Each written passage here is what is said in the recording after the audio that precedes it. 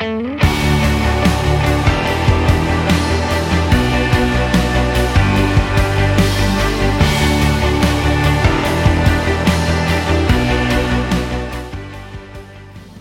I want to invite you now just to take a moment and humbly come before his throne and surrender those things in your life that you're holding on to, those things in your life that are taking residence in your heart that shouldn't be, that are occupying your mind that shouldn't be, and just surrender, let go. Those things that we're holding on tightly, and just lay them at his feet even now.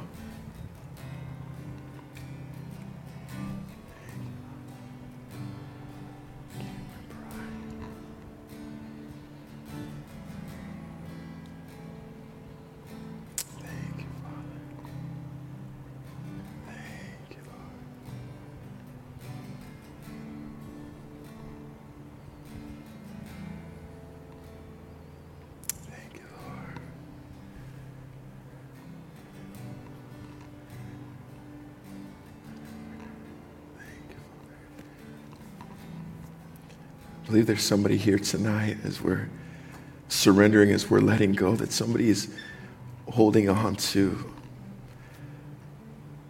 addiction, specifically drugs, and you think that no one knows, and you think that it's okay, and you think you have it under control. Tonight, God's saying, let it go. Let it go before it gets too deep, before it gets too strong, before it begins to destroy families and relationships. So I want to pray for you specifically tonight. If that's you, with every head bowed and every eye closed, tonight's the night you humble yourself on the side of the Lord. I want to pray for you. Is that you? You just simply raise your hand so I can see you. God bless you. Father, I thank you so much, Lord, that you are so graceful and so merciful, Lord.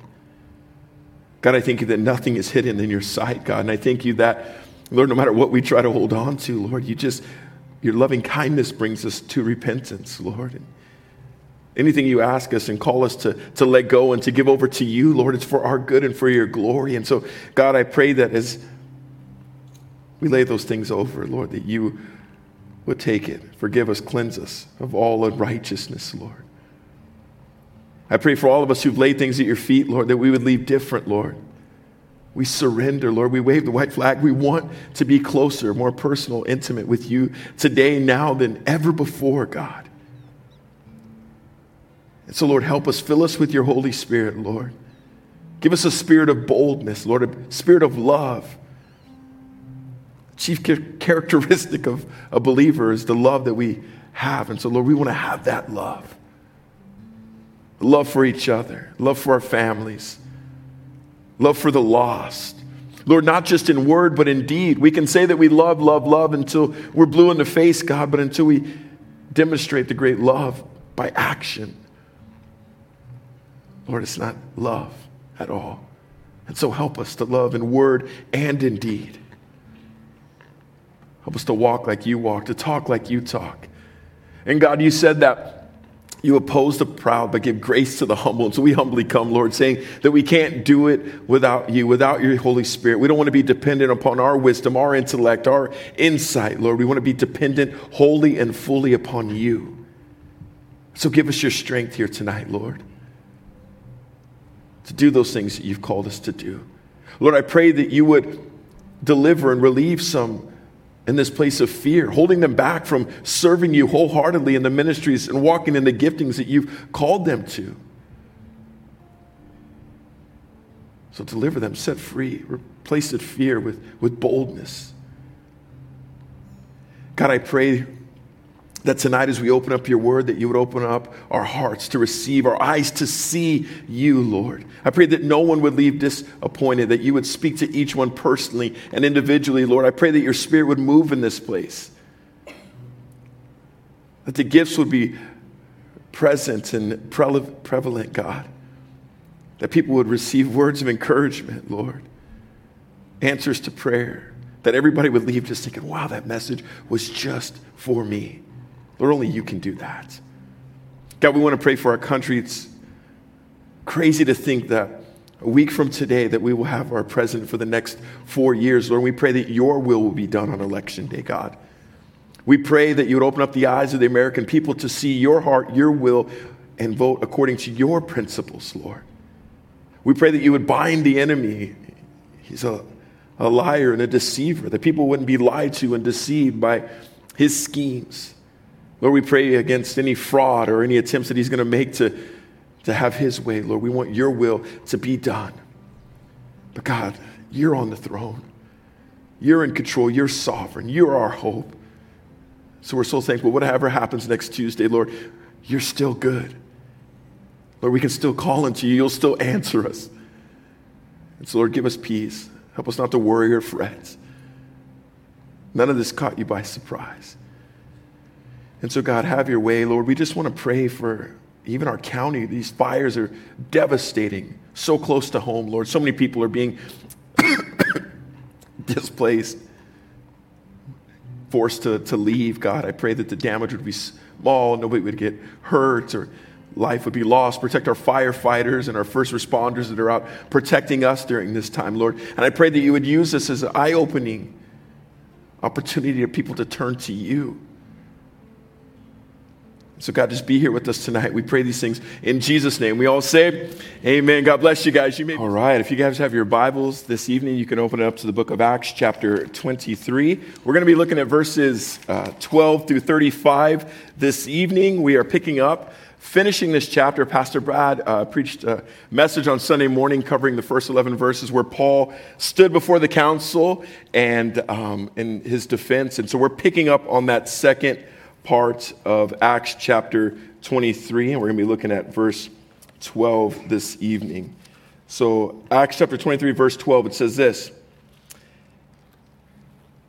When it was day, the Jews formed a conspiracy and bound themselves under an oath, saying that they would neither eat nor drink until they had killed Paul. There were more than 40 who formed this plot. And they came to the chief priests and the elders, and they said, "We have bound ourselves under a solemn oath to taste nothing until we have killed Paul. Now therefore, you and the council notify the commander to bring him down to you, as though you were going to determine his case by a more thorough investigation. And we, for our part, are ready to slay him before he comes near the place." So, after he had came before the council, it did not go well. We know that he had greatly made the high priest upset, the way that he spoke with him. And so we see here that there was a group of people, more than 40, that come together and had a plot to slay and to kill the Apostle Paul. And so we pick up after that situation, that encounter that he had with the council when he kind of backtalked the high priest. And it says the very next day, so the next morning, the Apostle Paul, after he was before the high priest, they began to plot an oath. And this was a very, very serious oath that they plotted. It says that they will neither eat nor drink until they had killed Paul. And as we see in verse 12, this wasn't just a couple of people that had gotten together to make a little pact, to make a little coup, to come together to do something. It says there was more than 40 people who said, "We're not going to eat nor drink until the Apostle Paul is killed." They used words like, "We are going to slay him and murder him and kill him, and we're not going to eat, we're not going to taste anything until that happens." This oath, this pact that over 40 people were willing to make, it shows exactly how serious they were in killing the Apostle Paul. This wasn't a casual slip of tongue or an overreaction or an overreach that they were saying. They were very, very serious. This was the same language that was used in Galatians chapter 1. Turn there real quick. Galatians chapter 1, verse 8 and 9. The same language that was used there is also used here. Galatians chapter 1. It says this in verse 8, "But even if we or an angel from heaven should preach to you a gospel contrary to what we have preached to you, he shall be" what? "Accursed."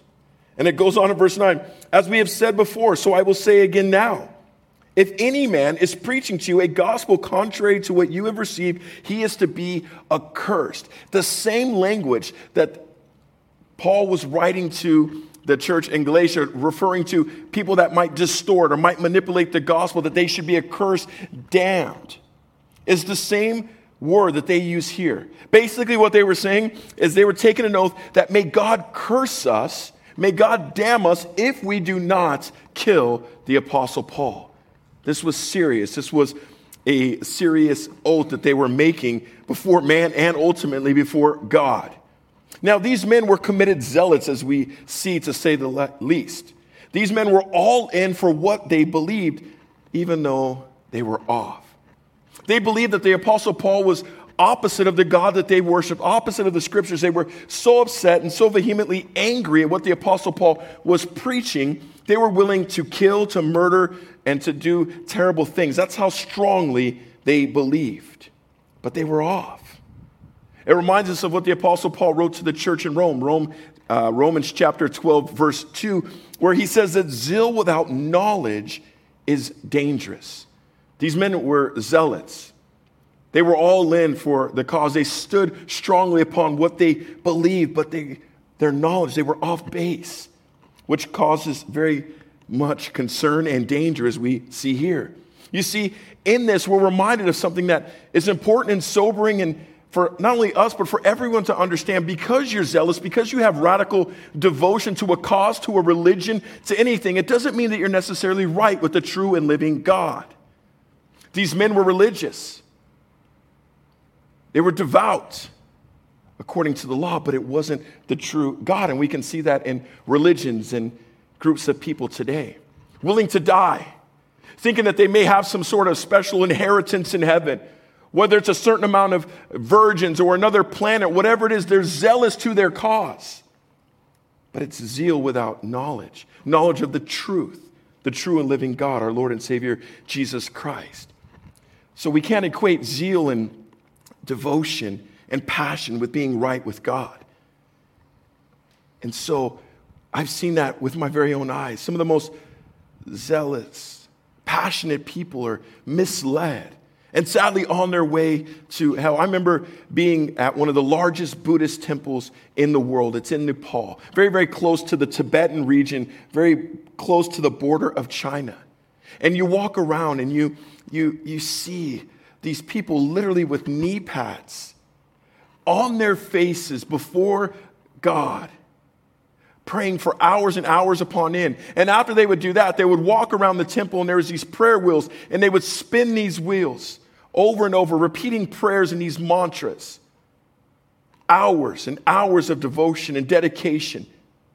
And then after that, the part that would grieve your heart the most is they would have these huge bells.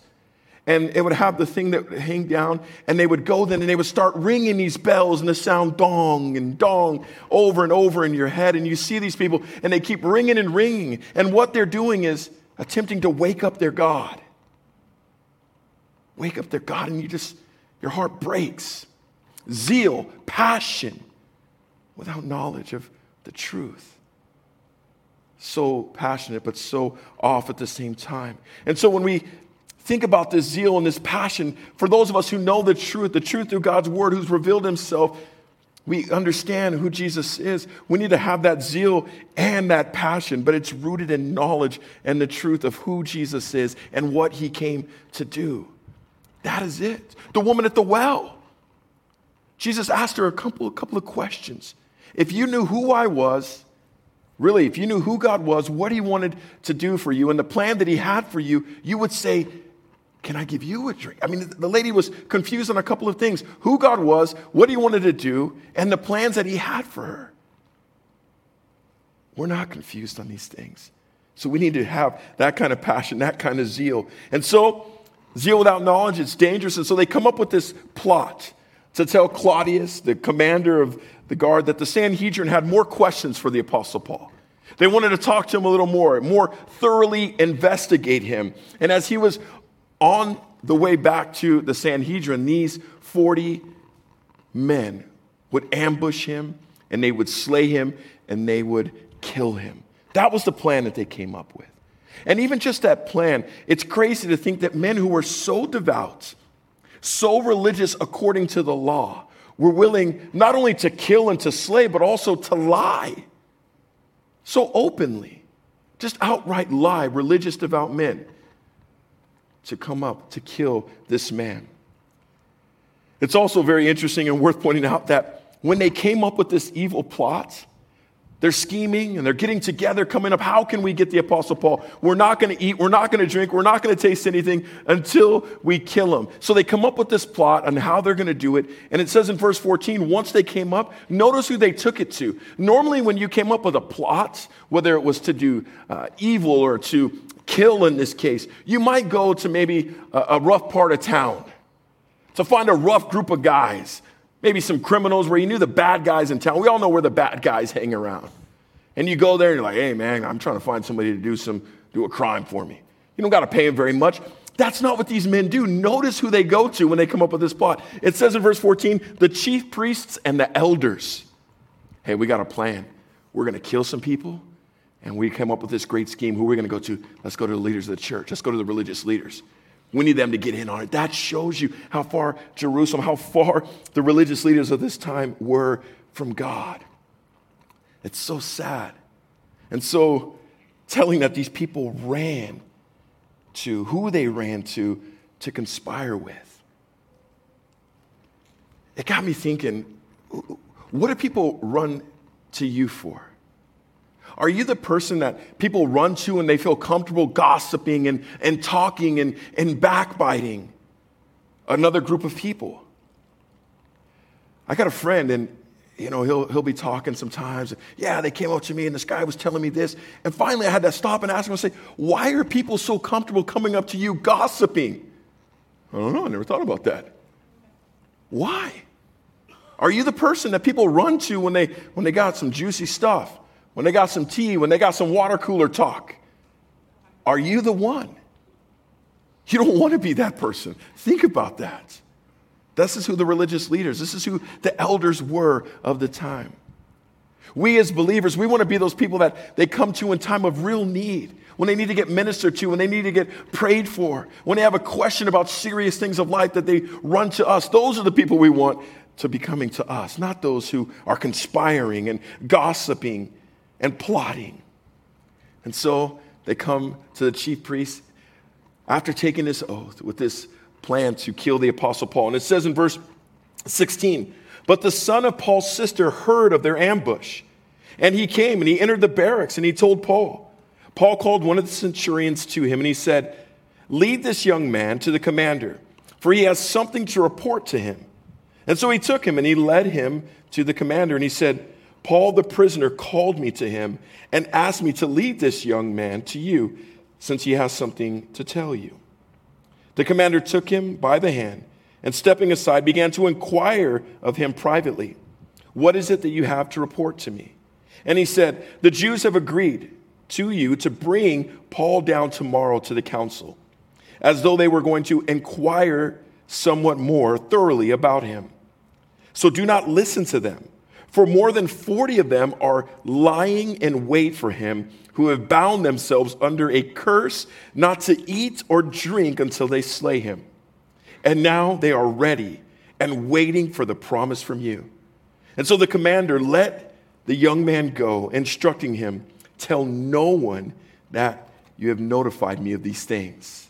And so their plot, their scheming, their evil ways, it profits nothing, and it's never the case.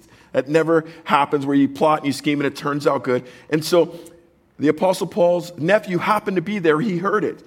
He goes to Paul. Paul goes to the guard. And ultimately the plot goes all the way up to the commander. And he says, thank you so much. And don't let anyone know about what you have heard.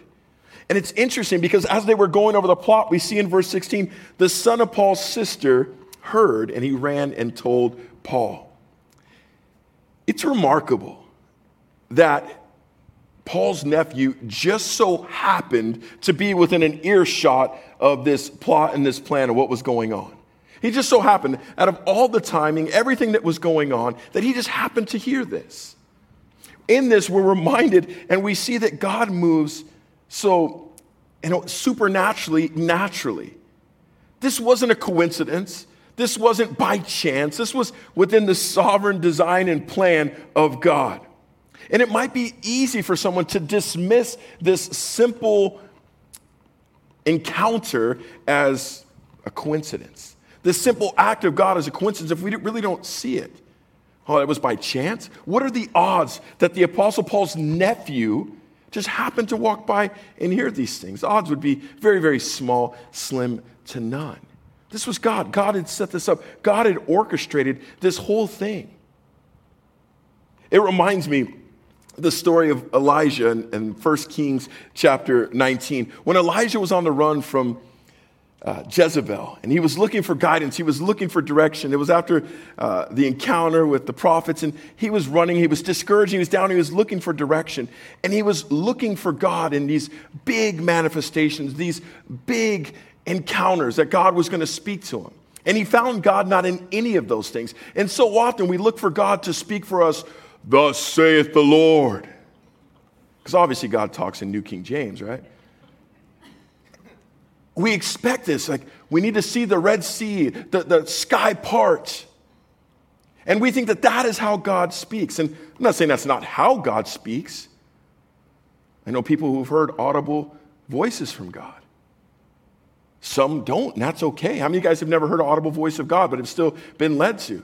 Yeah. And that's okay. God leads through people. God leads through his word.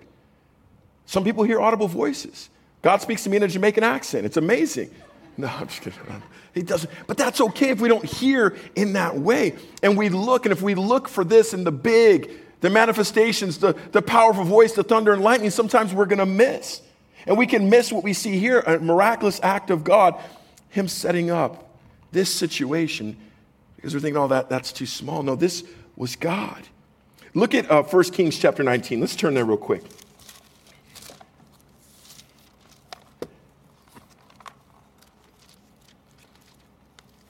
1 Kings chapter 19, we see how Elijah was looking for this guidance and this direction from God in these big things, but that's not where he was. 1 Kings chapter 19, and let's look at verse 11.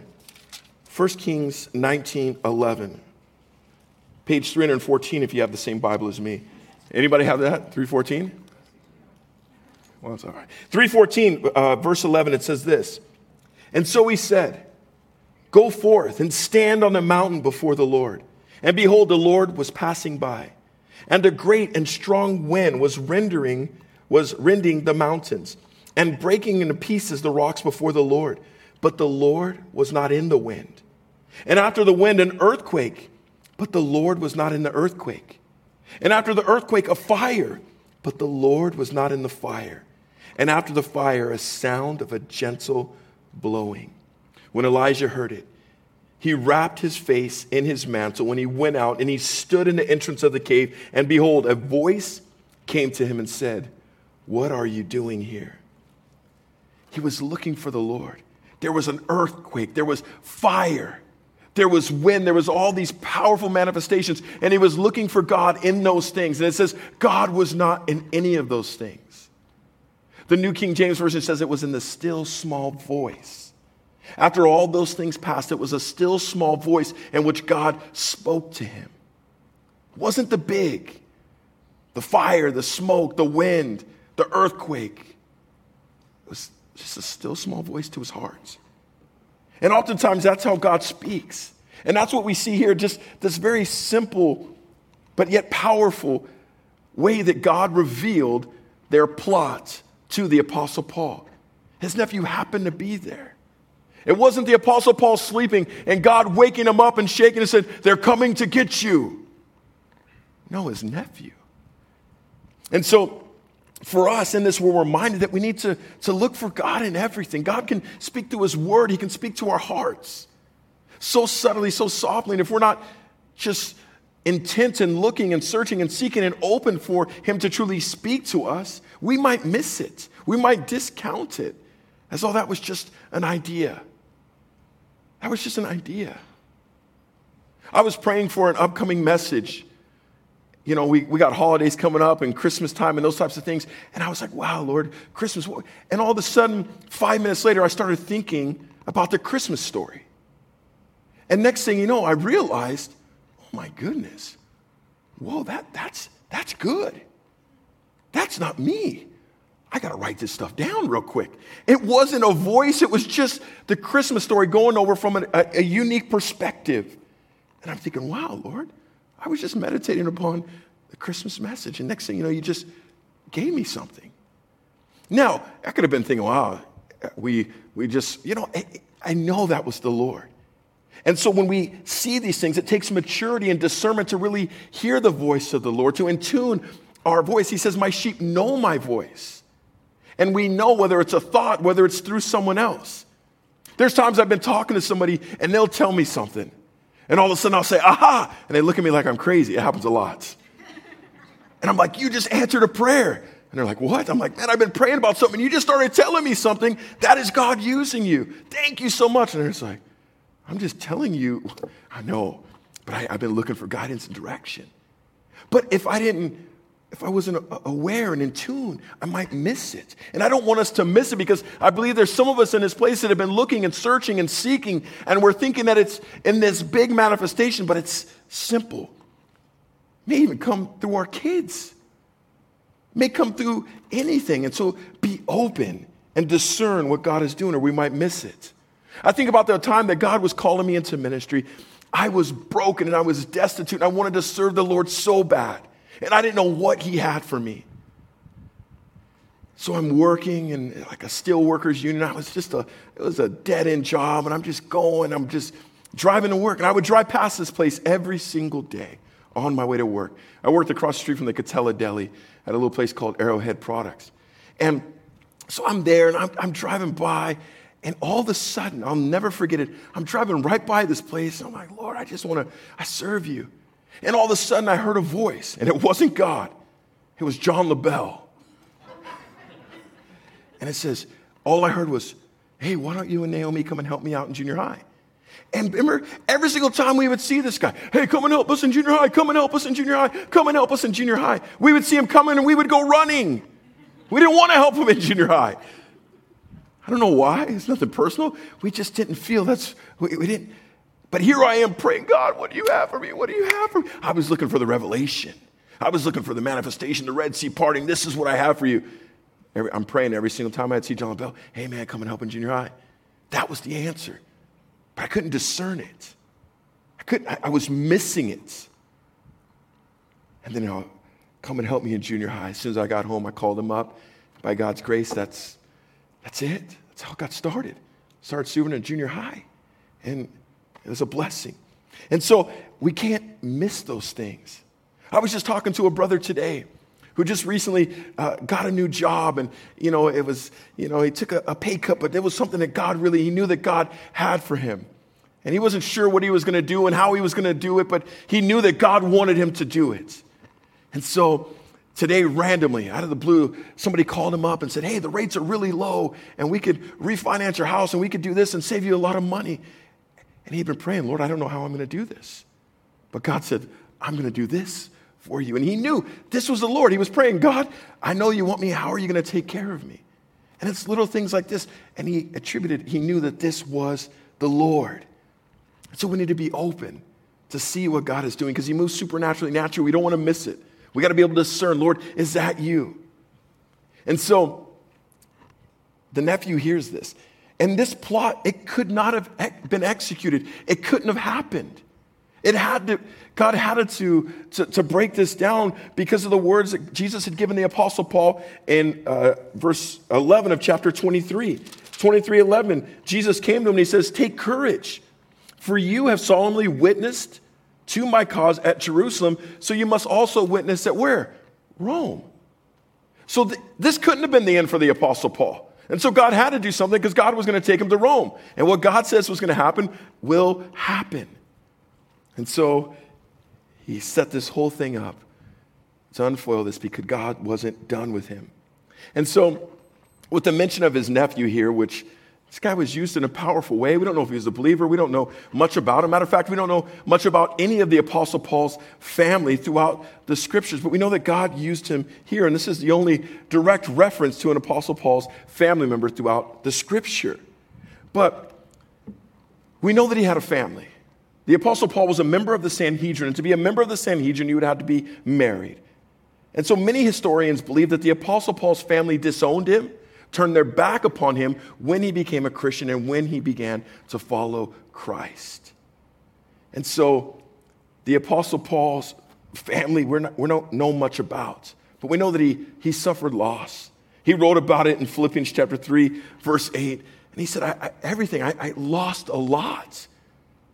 But he didn't count it. He didn't hold on to it.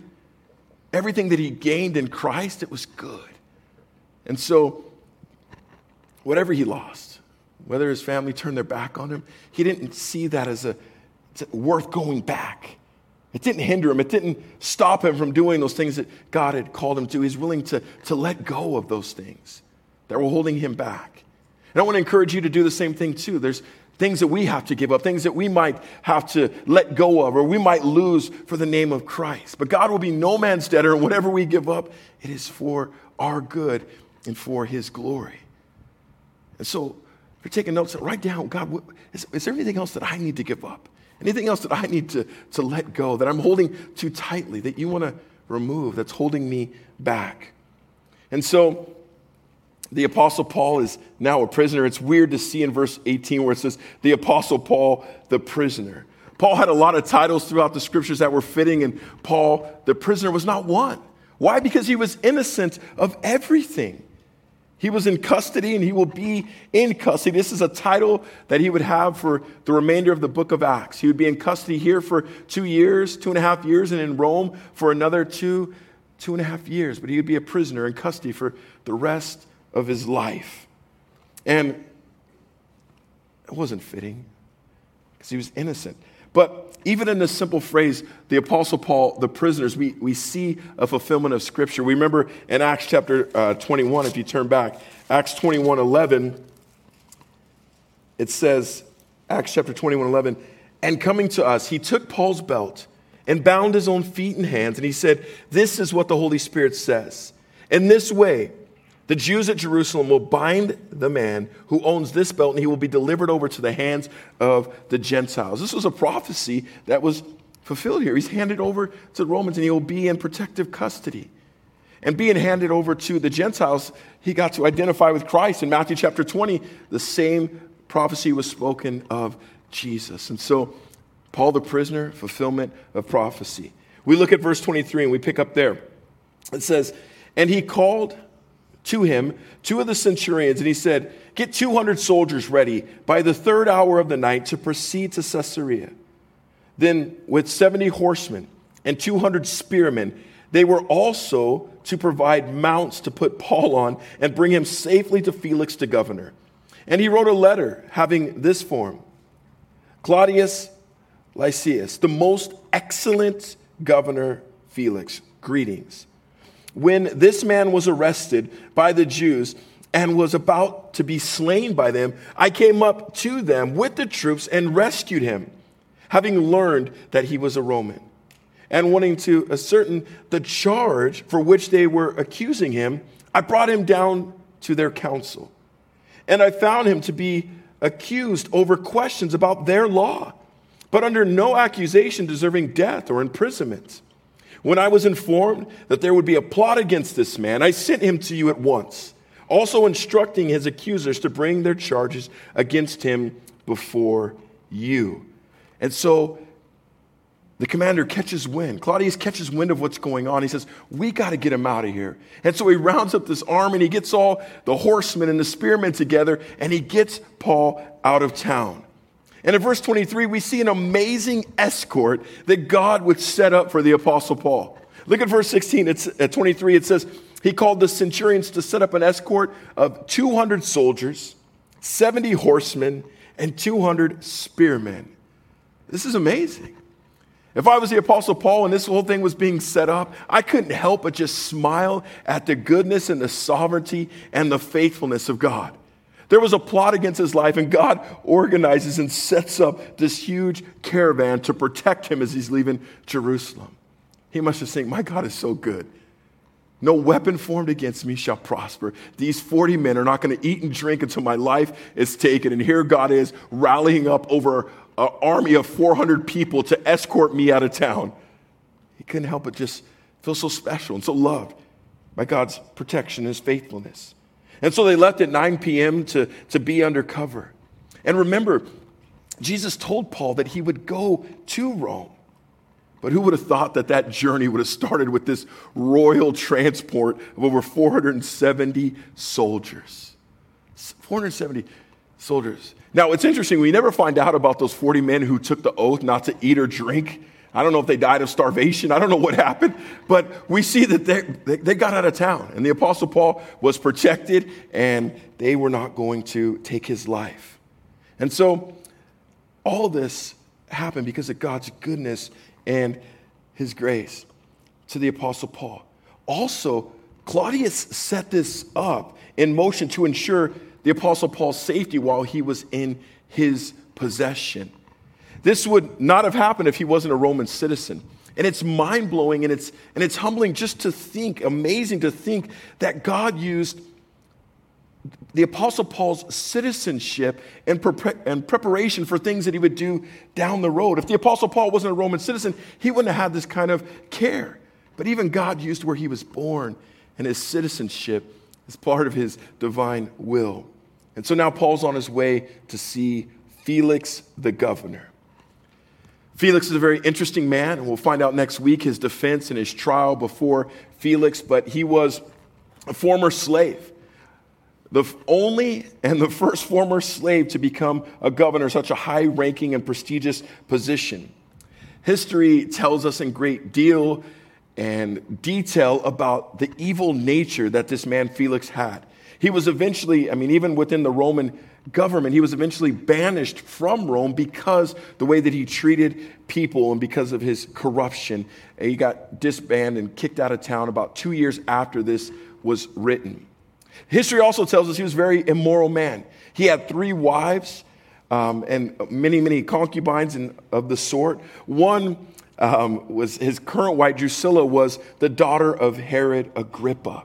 And so we learn and we know a lot about him, and he was only able to come in power. How would a slave do that? Because his brother was good friends with Caesar Nero. And so he was a slave who is now a governor, a powerful, high-ranking man. But he never forgot where he came from. He never forgot that he was a slave. One historian said this about Felix, that he executes the ways of a king with the spirit of a slave. Even though he was a king to rule and to reign and to make decisions, every decision he made as if he was a slave. No matter how high he climbed up the political ranks, how much power and wealth he would amass, he still had the mentality of a slave. He still thought like a slave, and he had a bend towards the world. He wanted to get back to the world. He wanted to get back to people who treated him bad when he was a slave. Because of his upbringing, the way that he was raised, the things that he went through as a slave, it molded him and shaped him, his mentality for the bad. He was a slave, even though he was a governor. And the same can happen if we're not careful with us at times. The way that we are brought up, our mentality and our identity can go with the way that we were brought up or the way that we were raised that molds us and shapes us. But in Christ, he gives us a new mentality and a new identity that's found in him. And if we're not careful, we can still bring that old junk into who we are as Christians. I know Christians who are just quick to fight. Because their whole life they've been fighters. They've had to fight for everything. They were given nothing. And so there's this fighter mentality, and it's not necessarily negative. I'm not talking about go-getters. I'm not talking about those. But you say anything to them, they're just ready to, not just even necessarily physically fight, but yeah, some Christians are willing to do that too. But they're just fighters by nature. The way they were shaped, the way they grew up, they had to fight for everything. Not necessarily Christians, but just people in general. There's some other people that are by nature, by the way they were raised and by the way they were brought up, they have a complex in thinking that they were better than others because the way that they were brought up. Maybe they were affluent. Maybe they came from a powerful family. Maybe they had money. And so naturally, they just think that maybe they're just a little bit better. By the way they were brought up, it was no doing of their own. You know, they were born on third base and they thought that they hit a triple. You know, they thought it was something that they did, but it was just the way that they were born. And they looked down upon people because that's the way that they were brought up. And we got to make sure as Christians that we don't identify with the past, that we don't identify with the old mentality. Whatever it may be, whether we're fighters, whether we're victims, we are new in Christ, new creations, a new mentality, a new identity in Christ. We can't tap into the old mentality and to our old identity. And so in this letter that Claudius writes, Felix, he says he came up and rescued the Apostle Paul in verse 27. Notice how he makes himself sound like a hero. He was the one that had him bound. He was the one that had ordered him to get scourged. He was getting ready to beat him until he found out he was a Roman, but he makes no mention of that at all. In verse 27, he says, I came up to them with the troops and I rescued him. I'm a hero. He didn't tell the truth. This man was a Roman citizen and he was in jeopardy of getting in serious trouble. And so he gets ready to send him out, and he sends him out with this letter. And we pick up in verse 31, it says this: So the soldiers, in accordance with their orders, took Paul and they brought him by night to Antiparis. And the next day, leaving the horsemen to go on with him, they returned to the barracks. And when he had come to Caesarea and delivered the letter to the governor, they also presented Paul to him. And when he read it, he asked from what province he was. And when he had learned that he was from Cilicia, he said, I will give you a hearing after your accusers arrive also, giving orders for him to be kept in Herod's praetorium. And so finally the Apostle Paul gets to where he's going, and he makes a little bit of a stop, and he stops in Antipatris. Now this was a stop that was about 40 miles from Jerusalem, but 25 miles out from Caesarea. Now, at this point, a certain amount of the soldiers went back because the first part of the journey, it was in a mountainous region, which was easy for ambush. And so once he got to this part, it was smooth sailing, and so some of the guys went back. So the first thing Felix does when he gets this letter, he wants to make sure that he's within his jurisdiction. So he asks him, where are you from? And finds out that he's, in fact, within his jurisdiction. And after looking over everything in verse 35, he says, man, I'm going to give you a trial. I'm going to look over your case, and we'll wait for your accusers to arrive. And so next Wednesday, we'll see the trial before this evil and wicked man. But this would be, once again, yet another opportunity for the Apostle Paul to preach the gospel, to share the hope that lies within him with this high-ranking person. And even by doing this, the fact that he's a governor, this might be the highest-ranking person in government that the Apostle Paul had preached to this point. And even with that, he fulfills a scripture, fulfills a prophecy from Acts chapter 9, verse 15, where he said he would bear the name of Jesus before magistrates, before kings, and before major leaders. And so next week we'll pick that up. And so Felix ordered him. He put him on house arrest, it says, in Herod's praetorium. Now, this would be where he would spend the next 2 years before going to Rome for another 2.5 or 3 years. And so he'd be in custody, a man who was so free, a man who went and did exactly what God wanted him to do. He was here, he was there, but now he would be bound. He would have no more freedom per se in the world's eyes.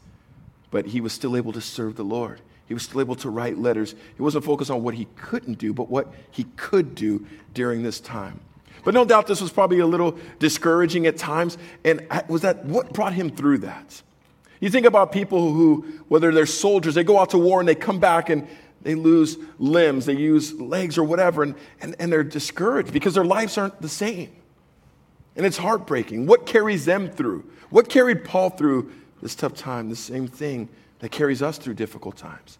The promises of God. God's word. He had to hold on to that which he preached, that which he knew was true. He had to hold on to it more than ever. And what a picture and encouragement for us too when we're going through difficult times. The promises of God. The love of God. Those are the things that are going to carry and bring us through.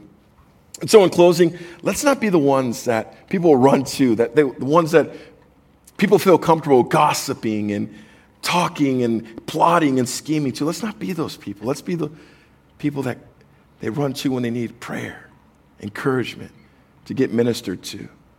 Let's be open to seeing how God moves supernaturally, naturally. Let's not miss those things in our lives. And remember, God's word is true, and so are his promises. And let's hold on to those and allow him to carry us through tough times. Let's pray. Dear Heavenly Father, we thank you so much for your word. We thank you so much for tonight, God. Lord, we thank you that we can open up your word and it's alive. It's a lamp unto our feet, and it's so applicable to what we are going through today, what we need today. And so, God, we don't want to be just hearers. We want to be doers of your word. And so allow your word to sink into our heart. Allow us to meditate upon it day and night. And even as we worship you now, God, I pray that you would be speaking in that still small voice, those things that you'd have us to take from your word, those things you would have us to apply from your word. And so, God, as we worship, we pray that your Spirit would be here ministering. God, we also pray that we would be here, that we wouldn't just look at this time to go and get ready for tomorrow, that we would be here, that we would really press into your Holy Spirit and really worship you, that you would move in this place, God. We pray this in Jesus' name. Amen.